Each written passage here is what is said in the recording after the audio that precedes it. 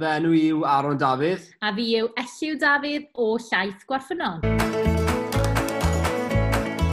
Dyn ni'n ffarmodro ger Llambed. Ar hyn o bryd nawr, dyn ni'n pastereiddio ein llaeth ni bob dydd a'i fynd â fe lawr i siop yn Llambed a'i werthu fe llaeth trwy peiriant vending.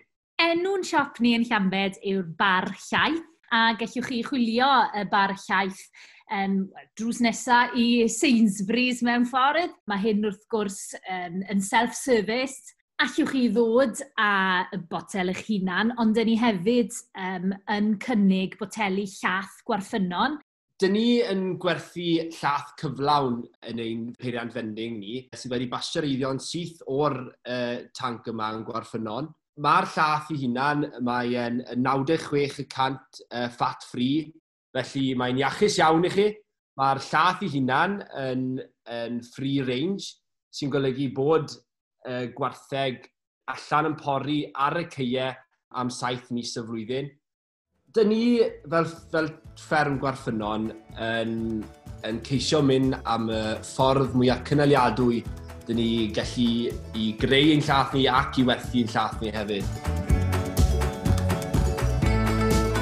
Mae gyda ni paneli solar a hefyd melyn wynt sydd yn cynhyrchu egni gwyrdd i odro ac i basteureiddio'r llaeth.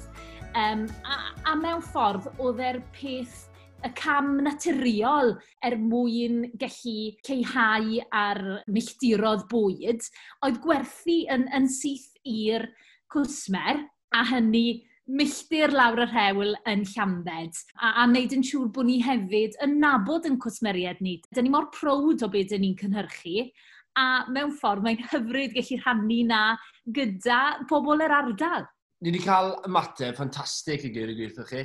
Wel, mae wastad wedi bod yn bwysig iawn i ni i gefnogi'n lleol a wneud gymaint y gellwn ni yn lleol. Dyn ni'n hynod lwcus yn Llambed, mae pobl yn gefnogol ofnadw, a mae hi yn gymuned wledig anhygol i fod yn rhan ohono.